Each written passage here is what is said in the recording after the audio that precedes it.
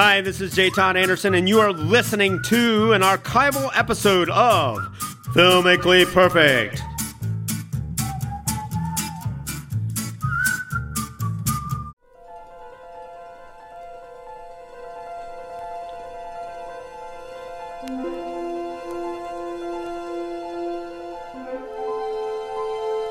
With a building sense of anticipation and greatness, it could be a movie about baseball or another edition of Filmically Perfect wherein the film guys hit one out of the park. Hello, I'm Nikki Dakota. It is a pleasure to be here, and it is also a pleasure to be welcomed in the studio by the film guys. First, the largest frame brain on the planet, the possessor of the most new movie trivia knowledge of any human being, also our man at the Library of Congress, Nitrate film archivist. He is George Willeman. George. Play ball! Also on your radio left, the storyboard artist for the Coen brothers for every movie since Raising Arizona and many, many movies that we know and love. He's talented. He's sweet. He's our film guy. He's J. Todd Anderson. J. Todd. Baseball's been very good to me. We have gathered together today to see one of the finest games, the American pastime game, as played out in the lives and not just on the field of the people in the cast of The Natural. Le Natural. 1984 film directed by Barry Rainman Levinson. Barry Rainman Levinson. Now, I know this name. I often do not at all recognize the directors' names in the films that you gentlemen bring to us. What else? How do I know this Tin name? Men. Tin Men, Diner. Diner. This is one of the first big ones. Of course. Yeah, really memorable. Yeah. Oh, no, he did huge. Bugsy, I think. Oh, Bugsy. Like Avalon? I actually saw that. I saw I that. think he did Bugsy, did he not? Yeah. No. I think was that? Now, wait a minute. He is notable on many, many accounts, and not the least of which for this perfect movie, 1984's The Natural. It's Robert Redford. It's Robert Duvall. It is a nice collection of people that also includes one of my favorite actresses, Glenn Close. Very versatile, and in this case, very sassy and dastardly Oh, I Kim am so Basinger. right. He did Bugsy in He 1990. did Okay, you got Bugsy. me. Why? I can't believe it. I got in front of George. One and only. How did Mark, that I happen? blocked that mark this date This on your never- calendar. Never It is the happened. first. out. Revel in it. The frame brain, but now you... Revel in it, white boy. Hey, his But frame now- brain just went all over. No, but that one empty spot is now full, so he is now complete. You won't get me again on that one. That's for sure. Unfortunately, I must admit that I worked with a lot of people on this movie because this is right when I got into the business. Back in, you were just starting. Just getting in the business and Raising Arizona. Yes, and I was. working with the Coen brothers, and so this was a golden era for you, and a golden era. There was a baseball movie epidemic day. for Every a day you while. saw Really, new baseball movie. Baseball movie. It was really, Wasn't there? I swear, Bull Durham was coming out, Field of Dreams. Yeah, Golden Dreams. and that movie, by the way, has that in. A League of Our League of Our Own. Own. Yeah. Wilma Gets a Glove. Oh, that wasn't. That was a television show, wasn't it? Wilma Gets a Glove? Well, this was chief among them. May even have led the charge. This preceded most of the titles we just mentioned, correct? Wilma Gets a Glove? Yeah, it was before it, correct? Give it up. Yeah, just go ahead and let that one go, J. Todd. Yeah. Oh, I forgot. It was a doctor show. It was a momentous year in many ways, not the least of which the release of this movie. And it's a beautiful, beautiful collection of images. But before we get into exactly how beautiful and exactly the very interesting, J. Todd pointed out that the couple of dualities, these like parallels of the game and the movie about the game. I didn't and the point them players. out Well, yet. It's very and cool. we're going Well, to to point me them out. earlier, and I do thank you. Speaking of duality, we're also going to talk a bit about the two different versions Oh, of The yeah. Natural. We're not going to talk too much about it because the original version is far superior. And there was a director's cut out not long ago. What year? 2005. 2005, and the film guys do not recommend this version. No, because we're sure he 2007. was sitting around and can't keep up with that opulent lifestyle. I got an idea. I'll do a recut of this movie. But the original 1984 release is perfect, and Beautiful it's movie. perfect for very specific Perfect movie. reasons. Gentlemen, you have rules, and those rules are... Le Natural is a perfect movie because it creates the baseball park or world that that it exists in. And it wholly sustains that world or part. Regardless of changes in society, it retains its meaning and entertainment value. And the natural will never be placed in a preferential or numerical order. It is perfect by its own scale, a home run, Yes. as we would say. And don't look for it in the standings, because it's not. So The Natural stars a very beautiful, very handsome. I would call this to be the prime of Robert Redford. Go ahead. Yeah, go ahead. He's Call just that. so Sure. handsome, so good No, looking. he's still. I think it's one of the last movies where he did get to play handsome, and where he actually He's a high-riding guy. Actually, he was. You know, he even plays himself as a young man with some very creative lighting. They didn't digitize in the stuff. 20s. Yeah. He plays the young Roy Hobbs heading off to his first baseball dream. So, if you would, George Williman, tell us about Roy Hobbs and this the arc of the action in this film. Right. The He's Natural. almost 50 in this movie. The Natural is the story of Roy Hobbs, the best there ever was. Best there ever was. And he's a young Midwestern kid whose father teaches him, with baseball. Father dies when Roy is very young. And shortly after his father dies, lightning strikes a tree in their front yard and splits it. Which was also the tree the father died under. Right. Yeah, so, oof. And so that was Roy... a Superman version of the re-edit. Right, so Roy chops out the heart of this tree and whittles it down into a bat that he burns the name Wonder Boy and a lightning bolt into. Roy goes off for he gets called to be on a baseball team as a young man, and he heads out on this cross country train trip. I believe they're heading for Chicago with his old manager. And they meet up on the train with this famous baseball player and this sports writer, Max Mercy, who's played by Robert Duvall. And they get into kind of a contest. And basically, it turns out that when the train stops for a water break, the Whammer and Roy go toe-to-toe. And the bet is that he can strike out the Whammer on The three pitch Whammer balls. is a really good-looking impression of Babe Ruth. Right. Played by Joe Don Baker, better known as Walking Tall. Walking Tall. Where he carries a big stick. Right. So Roy does manage to strike out the Whammer, which is great, and it's sort of the defining moment for him. He strikes out the best player there ever was in the game. And so they get back on the train. But he also sort of catches the eye of this sort of mysterious woman, Harriet Bird, played by Barbara Hershey, who in this first little soundbite sort of comes and has dinner with him on the train and begins talking about what it is to be a sports hero.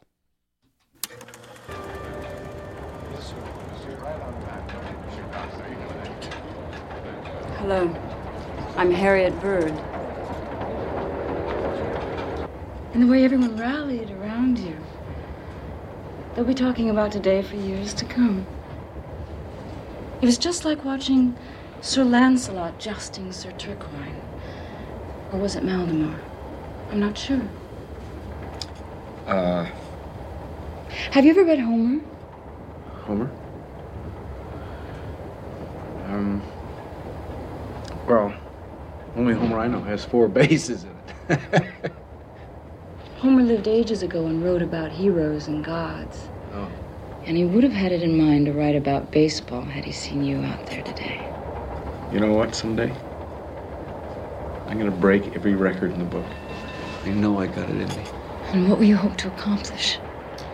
When I walk down the street, people look at me and say, there goes Roy Hobbs, the best there ever was. This is back before enhancement drugs were making players bigger and faster, of course. It was all dreamlike. Sure, natural Now you human just go down, talent. you can just order your drugs and you become a better hitter. So he was normal size. That's in right. this. Roy his ego was enhanced, but he was well, this is the normal thing size. that his father would say to him, correct? Right. Yeah. Well, Roy gets to Chicago, but before he's even able to play ball, he is actually gunned down in a hotel room by Harriet Bird, who then leaps out the window to her death. Yeah, she lowers her veil before she shoots him. Really cool. So time goes by, like almost 20 years go by, and the story of the film starts with Roy coming to Chicago again. He's much older. He's never played baseball. He's just kind of vanished off the face of the earth. But he's been given a second chance to play with a team called the Chicago Knights, which, of course, New York Knights. I'm sorry. He's New York Knights. And the team is run by Wilford Brimley of Quaker Oats and Richard Farnsworth, another great old Who character. started his movie career so late you can't believe it. Which I love. I love that idea. And they are a terrible team. They're having a terrible time in the game, and they're falling apart.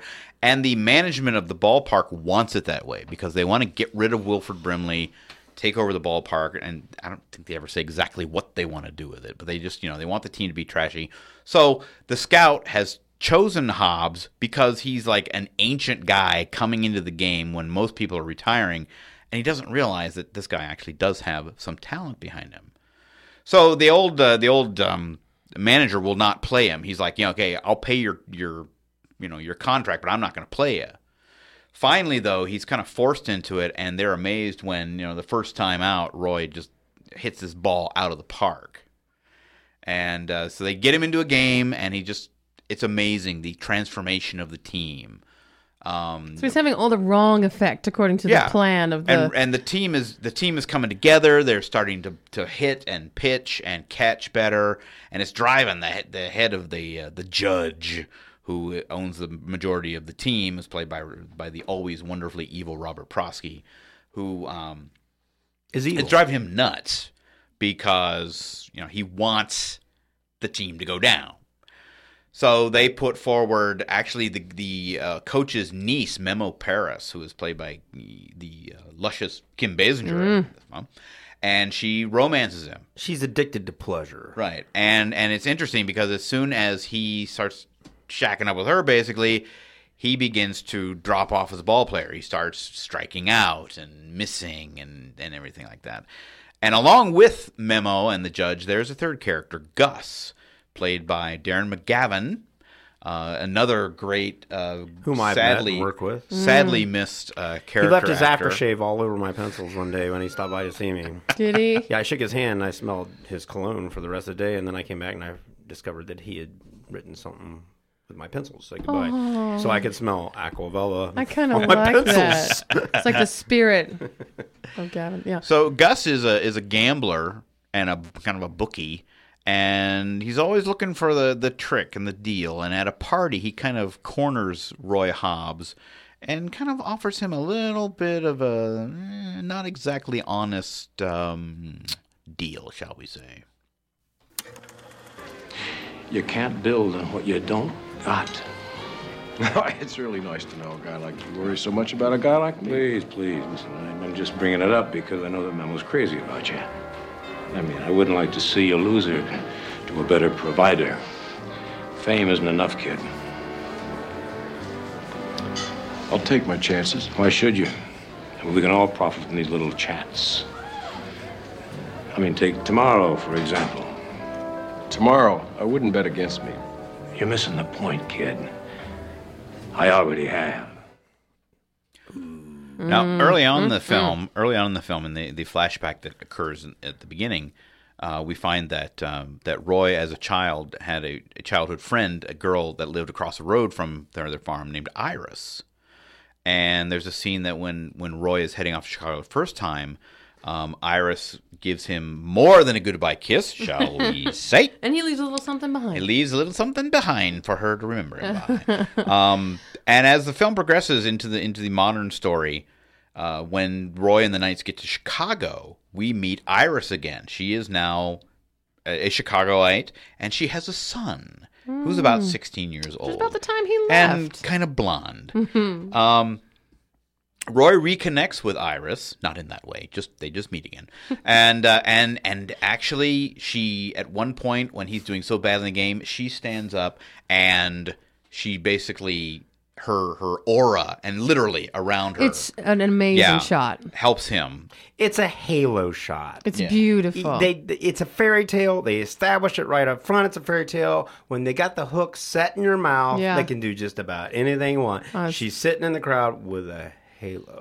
Gee, could she be the angel that is here to rescue him? I think so. But I to, think to so. wrap this up, so we Yeah. can actually talk about the movie. Yeah. And I won't give away the ending on this. Okay. But it just basically what happens to him next to sort of throw us into the third act is the wound that he sustained at the beginning of the film from Harriet Bird begins to come apart and is damaging. It's caused damage to his stomach.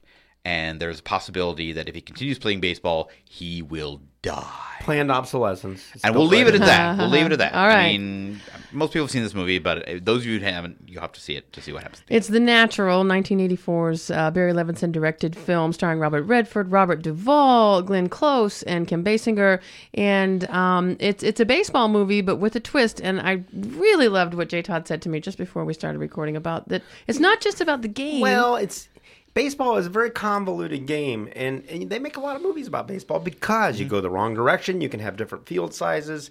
You're not allowed to cut across the pitcher's mound, as we saw last year when that pitcher in New York got really upset when he walked across there. If somebody gets hit by a ball, you hit him back. You make a lot of movies about this stuff, and it's there's a lot of- easy. yeah. And all these characters, which they have quite a few of, They go through this movie and they're like baseball players. They're all either throwing at your boy there, Yeah. Robert Redford, or else they're trying to strike him out, or else, and they're hardly ever playing with him.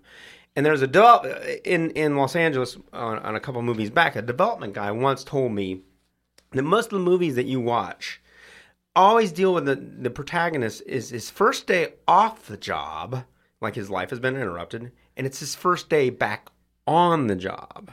A lot of times you see movies, this is a perfect example of that movie, where Robert Redford has been interrupted. It's like only the gods want Robert Redford to be a great baseball player. Nobody wants him to play baseball. And even Wilford Brimley, his coach, doesn't want him. But he overcomes, like Homer. The odds, yeah, exactly. It becomes, and a lot of people who write about this film, talk about this film, talk about the, sort of the classical literature that plays a part in the story. You know, having the team called the Knights, Yeah, And the sword it's in kinda the like stone Sword kind in of the thing. Stone kind you of know? thing. And The Bat Wonder Boy. you Even know. the prodigal son nature of his return after all this time and come back. Right, to and see then his there's a success. couple times when he hits his first big homer, the lightning, the lightning flashes across the sky as he hits the first ball. Which, by the way, is that there's just a huge amount of backlighting in this film. Now- Not just that shot, but also we're going to talk about that. Yeah. One of the things that makes this movie so incredibly special is this magnificent cinematographer, Caleb Deschanel. Deschanel. Yeah, his daughter is a big singer now. So Zoe Dash. I was saying believe it's Deschanel. yeah. Is it Deschanel? Deschanel, yeah. Deschanel. Well, All I right. believe that's his daughter. If I'm wrong, Yeah, you know, Zoe I'm sorry. is his daughter. But Yeah. anyway,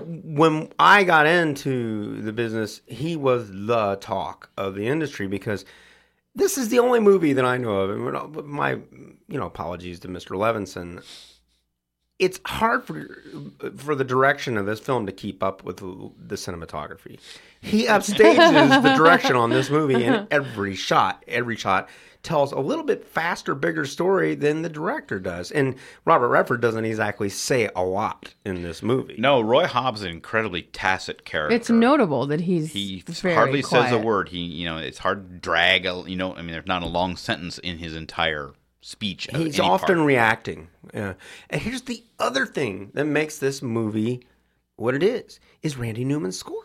The sparkling music, sometimes I hear that and I just want to, like Lenny and Mice and Men start swatting at the sky, So this is already, 25, 26, 27 years ago. And this was, according to you gents, really one of the sort of the pivotal that nailed him down as a soundtrack presence, right? I would say One it's of one of the his first. big- It's yeah. one of the first times I really noticed him. I mean, Before I ran that right was- out. I ran right out and bought the album. Now I don't know. The I vinyl can't back the date up. I think his song "Short People" was the hit before this. That was It earlier. was. That It was earlier. 70s, I think. Yeah. That's when we finally figured out who Randy Newman was. But it, combined with this incredible cinematography and the music, and then of course Robert Redford does. so easy on the he's eyes. a bankable commodity for the women in the box office. Yeah. And then Kim Basinger, she's at the top of her career. She's looking pretty deadly, at this. And then you got Robert Duvall and Right, and you got stalwarts like Duvall and Robert Prosky and Darren McGavin, and Brimley and Farnsworth. You know, they're all really good, solid people. Now, you know, Wilford Brimley. This is back when he was hot. He was doing Cocoon, and that my very first movie before I met the Coens, he was on it with Robert Mitchum, and he was pretty much the same Quaker Oats guy. We know him now. You know, it's here's the unfortunate situation in this movie with Wilford Brimley. He's getting a massage. I want to stay away from that scene. Yeah.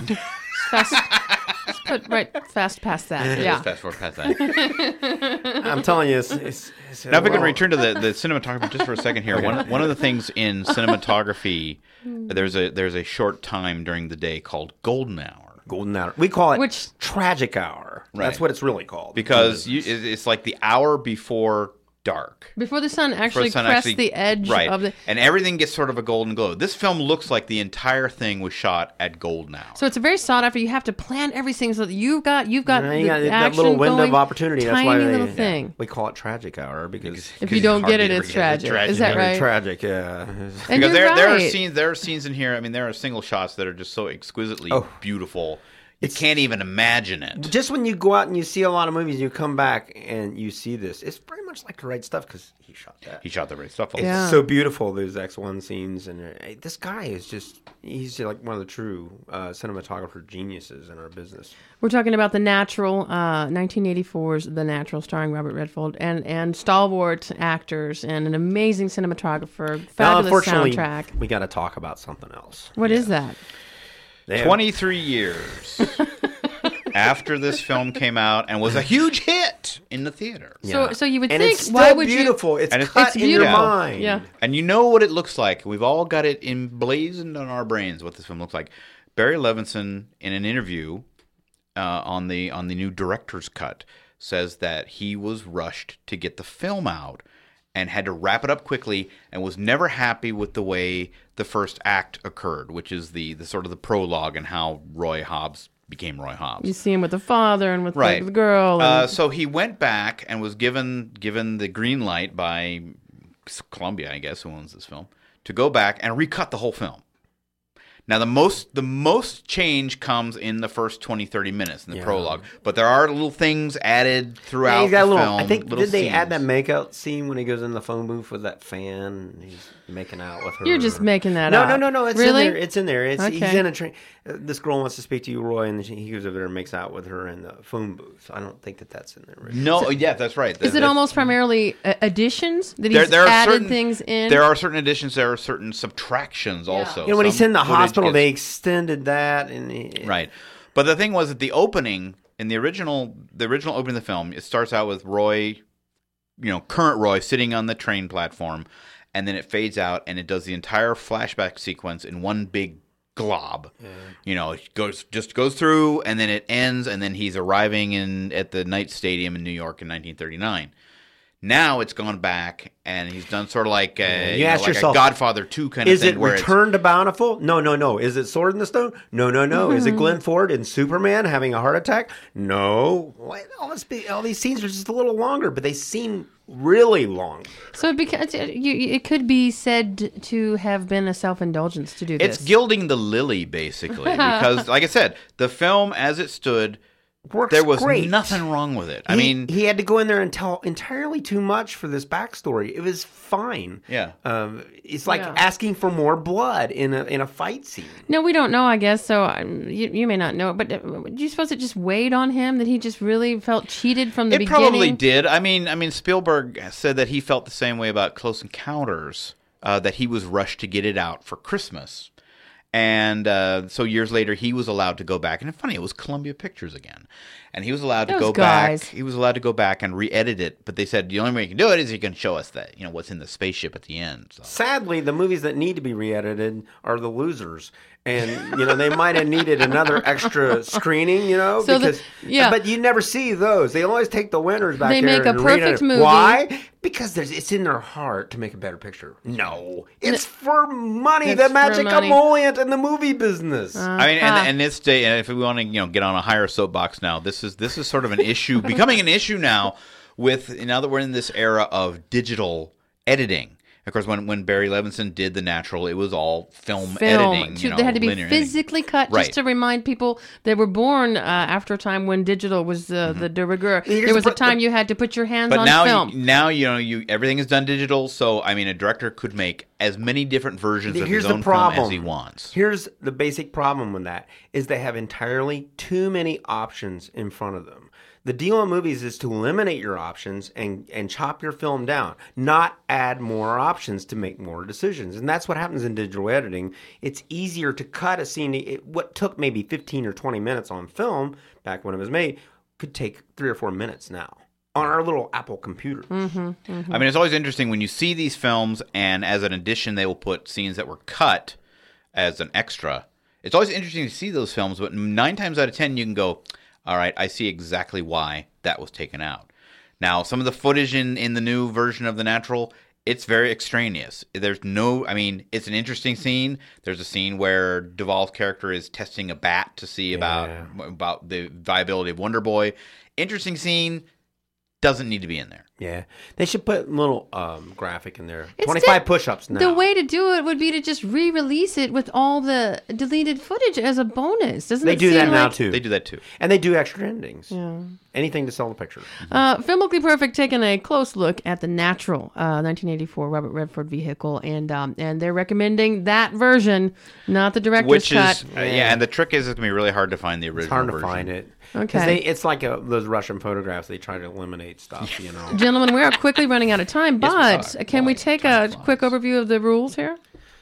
Well, I think it definitely creates a world. Well, it does. It makes it takes baseball and turns it into a whole new world, and they set the tone. It's a fairy tale, folks. And the 1930s. I don't think 1939 ever looked this good. It is a fairy tale. It does look fairy tale depression. They used at the time they were doing this movie. They were building a lot of new stadiums to look like the old stadiums, where they spend a good amount of time is at Wrigley Field. Yeah. Now you'll notice here it is 2011, and we have a lot of fields that look like Wrigley Field now. You know, you think it's this movie? It's part of it. It's part of people wanting that. I think this did ignite the desire in people to go back to baseball's roots, because you see people, guys wearing the nice uniforms. The problem here is nobody wears their socks right now. They wear pajamas, Barry Bonds pajamas. They what? You look in this movie, man, they're wearing their baseball socks right, so you can see them run around the bases. But now they wear pajamas. I see. They are the slobs of the universe now. Baseball players are. These guys look great. They look like baseball players. They do look great, and I do believe that people will be looking at these guys and looking great for many years to come.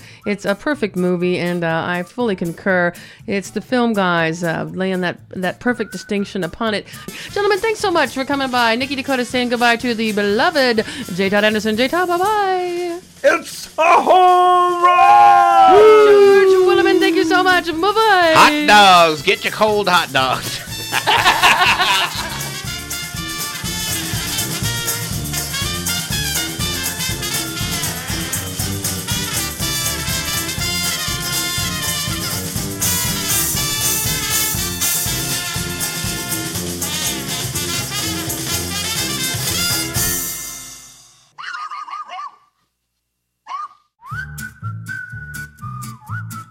Thank you for listening to an archival episode of Filmically Perfect. Please keep an ear out for new episodes of Filmically Perfect, coming very soon to iTunes and hosted on our website, www.perfectmovie.net. See you, please.